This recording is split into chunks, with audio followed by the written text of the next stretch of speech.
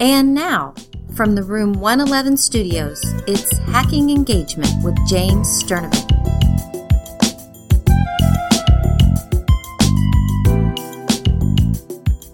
What up, listener? Welcome back to the Hacking Engagement podcast. I'm so glad you're here. And I just looked at the calendar and realized that I only have 1 month left of summer vacation, which is sobering. Where did summer go, man?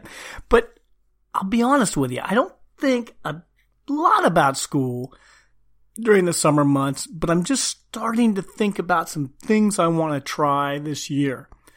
I'm reading a really interesting book called Talk Like TED, which takes the most watched TED Talks and analyzes what those presenters do and how you can incorporate them into your presentations. And a big theme throughout the book is the essential nature of storytelling. Well, I'm determined to encourage my kids to use more stories to inform their classmates about ideas. In other words, don't be like the old Dragnet series with Joe Friday, just the facts, ma'am. Elaborate, tell a story. Draw the audience in. Get them rooting for the hero. Get them rooting against the villain. I think that's the way you can really engage an audience, and I want my kids to get better at it. All right? So there's that. Now enter a fabulous middle school history teacher from the state of Pennsylvania. His name's Michael Brille. He lives in Pottstown. And Michael and I became acquainted on Twitter, and he said, hey, I've got a really good platform that I started using with my kids, which empowers them to become digital storytellers. Well, that really interested me. Okay, so there's Michael Brille, who I'm going to interview today on this show. Now, can anybody name this tune?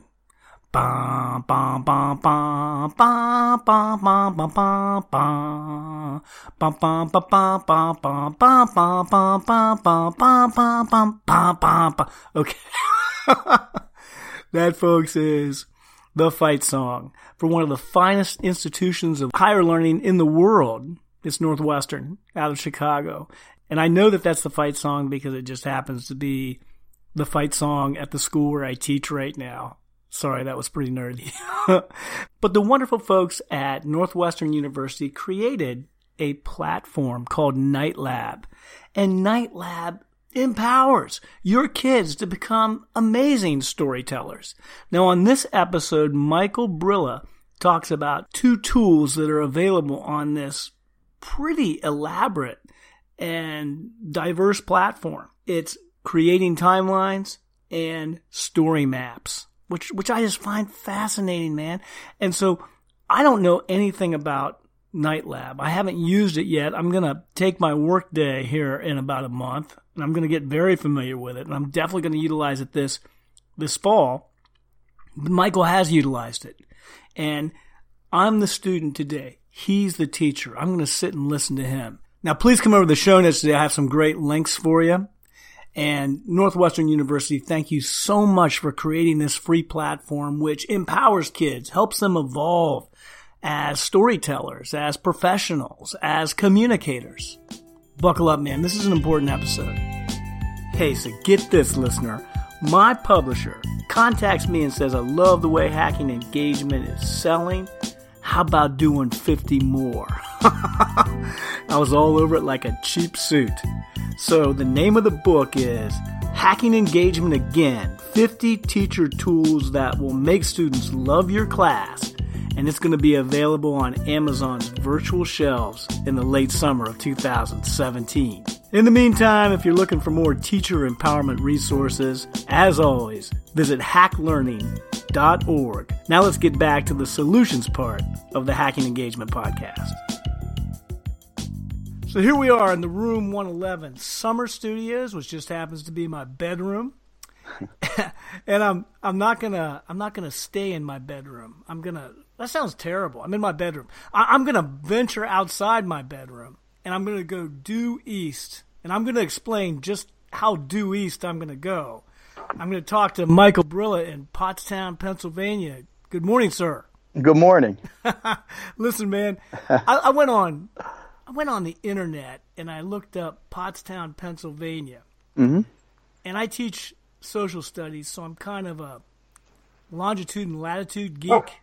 Oh, yep. Oh, you can hear my dog. You got to explain what that was. That was not you. That was not me. That was my my 9-year-old yellow lab, Jax, who's sitting out on my back porch with me. Excellent. Oh, you're outside. That's awesome. And you know what? That did sound a little bit like you. Yeah. It sounded like a human going, really? Spend enough time together, I guess, right? So is he chewing up your house? Not anymore. Not anymore, but he was, for sure. Is he peeing in your house? No, but we have a little guy, a 5-month-old, who just got past that one, too. So another lab, so yeah. What a drag. Yeah. Well, but they're worth it, man. Exactly. Okay, now, I'm getting back to my story about longitude and latitude. So I looked up Pottstown, Pennsylvania. Great name for a town. That's a nice ring to it. It's about 40 miles west of Philly, right? Yep. You are almost exactly the same degrees north latitude that I am. Almost exactly. That's crazy. So you're at 40.24. I'm at 40.21. So if I walked east for a long time, I might end up in your yard. Few weeks, right? Yeah, a few weeks. And then I think I saw in a message, are you going to a Phillies game tonight? Oh, I was actually just in New York yesterday to watch the Phillies and the Mets play. Oh, man, you were in New York, man. Yeah, to Citi Field for the first time. Did you win?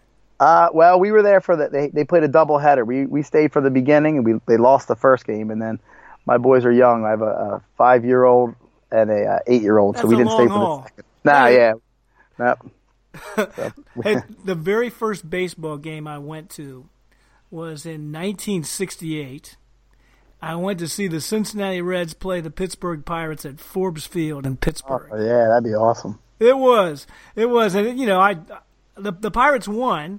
I was I grew up in a part of eastern Ohio that was kind of a dividing line between Pittsburgh fans and Cincinnati and Cleveland fans. So I didn't really care who won, but right. My brother was a big Pirates fan, and my dad was a big Reds fan, and so I sat and watched, and that was good memories. Those are the memories. Yeah. Those are the memories you created yesterday, sir. Yeah, I'm pretty excited about that. It's pretty neat to see. My little guy got a Mets Sunday. A Sunday in a Mets bowl, so he asked my wife to please write "boo" next to the Mets. I was gonna say so he can boo the Mets. He says it all the time. That's a pretty big rivalry, isn't it? Yeah, it is for two teams that never seem to be good around the same time. Yeah, it's a big rivalry. People out east, they like their Major League Baseball. Darn right. All right, my man. Listen, I think I enjoyed being a student more than I enjoyed being a teacher, and I love being a teacher, and I think. What it was just so nice to just be exposed to things. So today I get to listen and learn. I mean, a lot of times I'll come on this podcast and I'm promoting like Pure Grade or Pear Deck or something like that. But today I'm going to have a chance to learn from a guest. So Michael Brilla, you're a teacher from Pottstown, PA, and you're going to enlighten me and my audience about a platform called Night Lab. Right. I'm all about experimenting with new platforms. I'm totally looking forward to this conversation. But before we dig into it, Michael, tell me where you teach, how long you've been doing it, what level, and why you got into this gig. Lay it on. Well, I teach 8th grade American history. Beautiful. And it's called Owen J. Roberts Middle School. Northern Chester County in Pennsylvania. Now, who was that? Who was Owen J. Roberts? He was a justice of the Supreme Court. And he donated a good amount of money and land to our school district. Okay, when? Because I don't recognize that name. So he was actually on the court with when FDR was in office, and he was instrumental in he was a swing vote. Oh, Roberts. Okay, yes, Roberts. I got it, man. Yeah. I definitely I remember that name. Yeah. See, he's from Eastern Pennsylvania. Yeah, he grew up in Germantown, right outside of Philly. Okay, and then beautiful. He moved out this way, I guess, later in life. So. Wow. Yep, pretty good. Okay, so that's where you teach. Mm-hmm. How long you been doing it? I'll be entering my 15th year, I think it is. I can't even remember anymore. It all runs together. Since 2004, so whatever that would put me. So you're mid-career. Yeah. Yep. Okay, and then why'd you get into teaching? I would love to say because, to reach the future generations, but I'll be honest, it started, I was a wrestler in high school and I was never much better than average, but I loved the sport and I wanted to continue somehow. So I figured the best way to do that would be to coach and teach. And I fell in love with coaching and then, a lot of the same principles I use in coaching are in the classroom, and I absolutely love my job. So I'm very lucky. Excellent. And I have to tell you something that'll please you. I'm 57 years old, and before I recorded this episode, I ran the local obstacle course.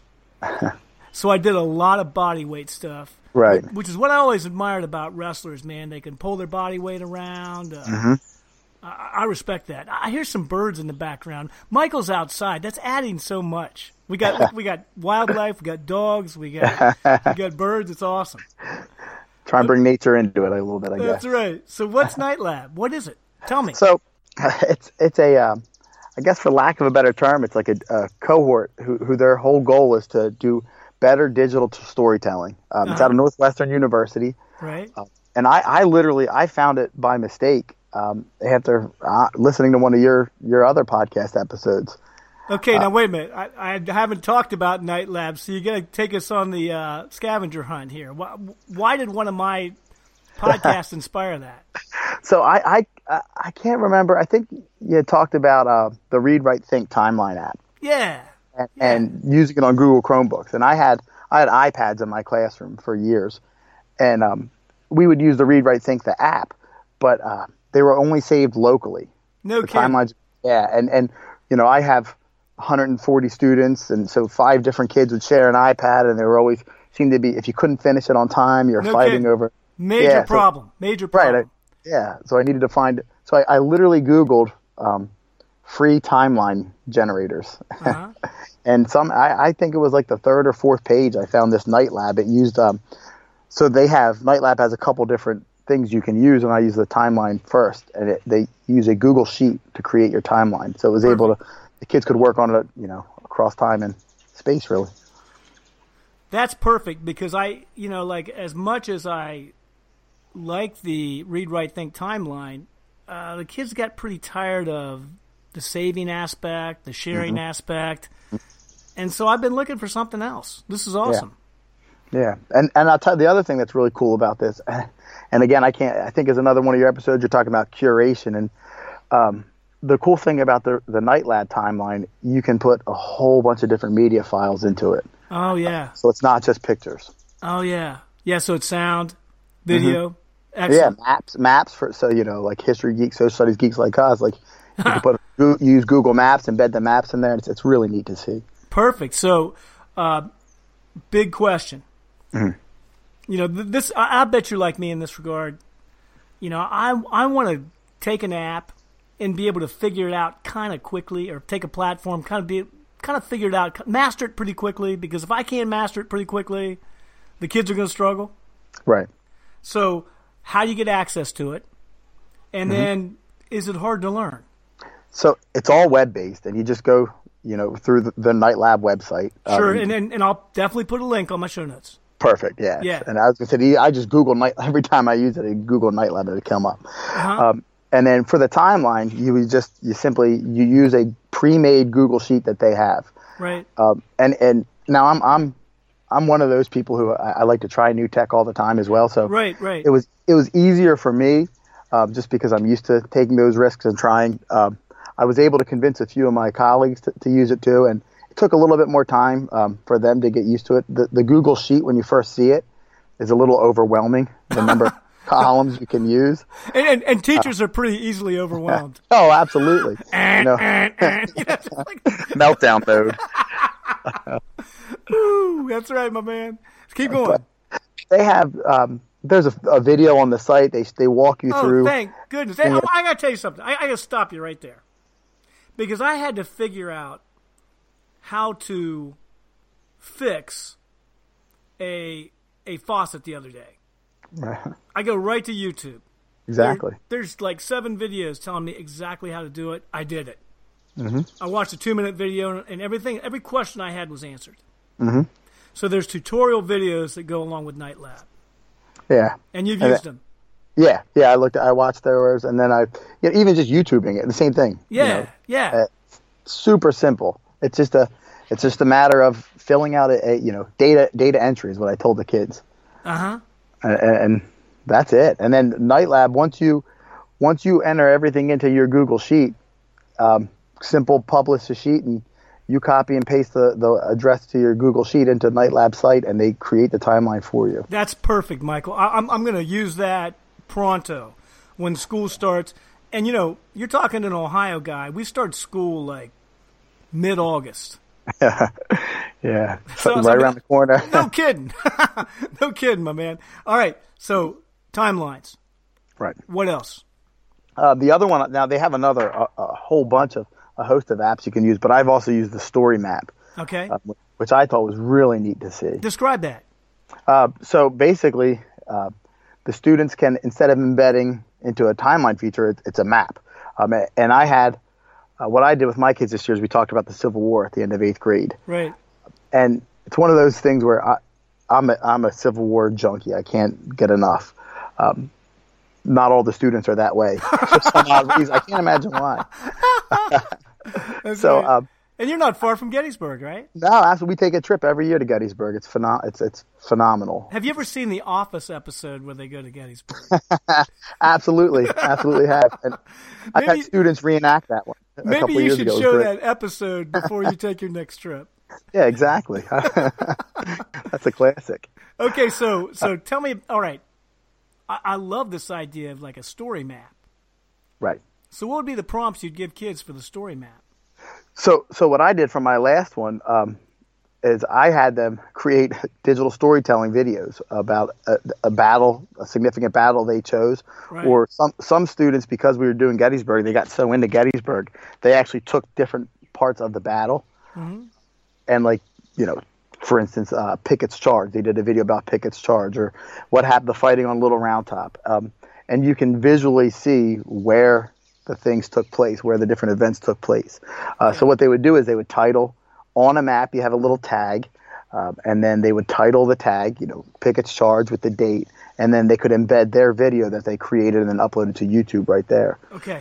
Okay. Now, how do you create these? I guess they would be points along the map. Mm-hmm. Absolutely. Do you use Google Maps to do that, or do you they have upload a map? Apps. Okay. They have through Night Lab in their Story Map app, web app, I guess. Sure. It is. They have a map, and you just it almost is. It's like using Google Map. You just search in like Gettysburg, or you put in whatever point you're looking for. Right. You can use latitude and longitude as well if you want to be more specific. You can use GPS coordinates. Yeah. Some people are saying like, "Wow, we've talked about latitude and longitude a lot in this episode." Yeah, my kids' heads would spin if I asked them to do the latitude and longitude again. I think that's really cool, man. That's really cool. So, timelines, story maps. Yeah. Anything else? There's a few other. They're the only two that I played around with, just because I think they're, they're powerful enough, and one of the things that we try and get our kids to see is how history unfolded over time and how geography interacts with history. So those two things they're awesome. Perfect. Now let me ask you this. Let's try to. I mean, we're adults. Mm-hmm. It's not easy for us to do. But put yourself in the perspective of your students if you're able. Well, I guess you could just talk about what you observed. What did you see when these kids were working on this? So the first time I did it, I kind of threw the timeline at them, like jumped in whole hog, like let's go. Right. And I asked them to use a number of different events, different media types, and where I thought it was going to be really neat that they had SoundCloud songs and YouTube videos and pictures and all the different. It got a little overwhelming for the kids. Okay. Yeah. So at first, it was frustrating for some of them just because there were so many different things they could do. But once I kind of switched and had them do the digital storytelling first, where they created the media they were going to put into these timelines or into these story maps, that's where it got really cool, because most of their time then was spent creating these digital storytelling projects, and the discussions are sometimes arguments over what pictures to use, right, what phrasing. Mm-hmm. phenomenal to see. Did you have them work in small groups or individually? Yeah, so I had them work. What I did is, again, off of your show, the one digital storytelling where you would Screencastify, but we have the iPads, so we used the iPad screen recorder. So they worked in groups of, they could work individually if they chose, but most worked up to groups of 3 or 4 students. Right. And then they selected their event or their battle, and they had to create the 1 to 2 minute digital storytelling project. And I put the same thing out there with capping the number of words and then trying to be selective of the images used. Right. So, did you have specific roles for kids? Like, was one kid maybe a researcher, one kid maybe on-air talent, one kid maybe the production, I don't know, executive. Did you do any of that? Yeah, so when it came time for recording, I did. Okay. I told them, like, you had to have one person who, like, exactly what I told them, you're the narrator. Right. So you had one person, and I said, you might want to do 2, depending on how it is. And then I said, as silly as it sounds, you need a photographer. And even though you're not, you're screen recording, you need somebody who's going to hit that go. So it's one less thing to think about. And I said, your job then is to make sure, you're advancing the slides and almost like a director, if you will. I would really, I don't know if this is kosher or not. Is there any way that you could show us an example on the show notes? Absolutely. Yeah, I have 2 different. I have a timeline that some of my kids did last year, and then I also have the different Civil War battle apps. I can certainly send them over to you. Sure. I mean, if you're curious, go to my show notes and check this out. Definitely. And let me ask you this: What feedback did you hear from the kids? What did they say to you afterwards? Because I mean, kids shoot you straight, man. You walk in with a pretty freaky outfit on, they'll point it out to you. Yeah, they like to make fun of my ties at all times. Man, so like, I mean, you get the unvarnished truth from kids, which is refreshing and sometimes painful. Oh, absolutely. So what'd you hear from them? Most of the feedback was on the video and the creating the digital storytelling videos, and they loved it. They loved the freedom that they had. Some kids were frustrated. Some of the kids, I got to just tell me what you want. Imagine that. Yeah, imagine that. Some kids being frustrated by a prompt. Just tell me what pictures you want. Yeah. But most of them, they really enjoyed having the ability, the freedom and the ability to be creative. They struggled with the word limit too. But once they kind of got past that, once they realized it's more about what they say, not what I read, they had a lot of fun with it. Well, let me ask you this. Did they see the value in it when they were observing other students' productions? Oh, absolutely. Because, I mean, you've been in a situation, you probably assign things where the kids do presentations and it just gets really boring. Right. Yeah, that's, sitting and watching the same presentation. That's beautiful, man. That's beautiful. It's torturous. Now, okay, I imagine there's some teachers. I'm not saying that I'm necessarily not one of them that's kind of like going, wow, this sounds like a lot to learn. I want to do it, but it sounds hard to master. Give them some encouragement. It's honestly, it's really simple. It's especially with the timeline. It's as easy as using a Google Sheet, and if you could use that Google Sheet or not. And I'll be honest, it's so most of what you have the students doing, they figure it out on their own, and they've showed me a whole lot of different things we can do with it. Isn't that the way it is, man? Absolutely. Michael, this is so interesting. I'm going to be into this. I'm not going to do it now. I'm going to wait a couple weeks because the idea of looking at a platform right now just doesn't do it for nice, me. Yeah. But I'd be at school instead. Right now. I mean, anybody who's listening to this, I'm not being a good role model here. It's just I'm kind of like not in school mode. But I guarantee you, like I have this work day, right? And when you've been teaching as long as I have, it's like I kind of got this job down. Yeah. So I'm going to take my work day, and I'm going to master this platform. Oh, that's good. And I might have to ask you some questions, but I'm going to challenge my audience to do the same, man. More than welcome to. Yeah. And we'll have some great links on the show notes. And, Michael, I'll tell you something. I contacted you to get you on the show, and it was, I don't know, 10:30, and we were going at 11. And so you text me back, give me 10 minutes to put away my lawn equipment. Yeah. And you guys are about 9 hours from us driving. 9 Right. hours due east. So Right. you have our weather like 9 or 10 hours in the future. Right. And I just looked out. It's still hot and sunny right now, but the clouds are coming in and the rain's coming in. Yeah. So I predict about 3 o'clock in the morning you're going to get some showers. But I got to get on the lawn, man. That's exactly right. Hey, you've been fantastic. Your kids are lucky to have you. I can tell right now you got a great personality. Thank you. And this is really cool. I'm glad you came on because I'm on it, man. I need more of this timeline, digital storytelling. I love it. Yeah, it's cool stuff. Thank you so much. I appreciate the kind words. No problem, sir. Keep up the good work. Thank you. So here we are at the What You Can Do Tomorrow section. Obviously, job one is to become familiar with Night Lab, the platform. And I have to confess, I haven't done this yet. It's something I'm going to do in the very near future. I am absolutely going to use this platform a lot this fall. And people who have listened to this episode, they might think, well, that's kind of something for history class, or that's kind of something for English class. And it is. One of the greatest things about creating timelines, like Michael was talking about, is it places things in context. And sometimes as educators, we assume that students know what took place when and the sequence of events, and that's not necessarily the case. I was horrified one time recently when my kids and I were just talking casually, and I asked them how many could place World War II in the right decade. And these were not kids that were unaware. I mean, they were good students, and a lot of them were like, 1950s, 1960s? I mean, I was like, really? So we make assumptions a lot of times that students understand context and sequence and where things go, and a lot of times they don't. And boy, you talk about something that undermines understanding. So here's what I'm thinking.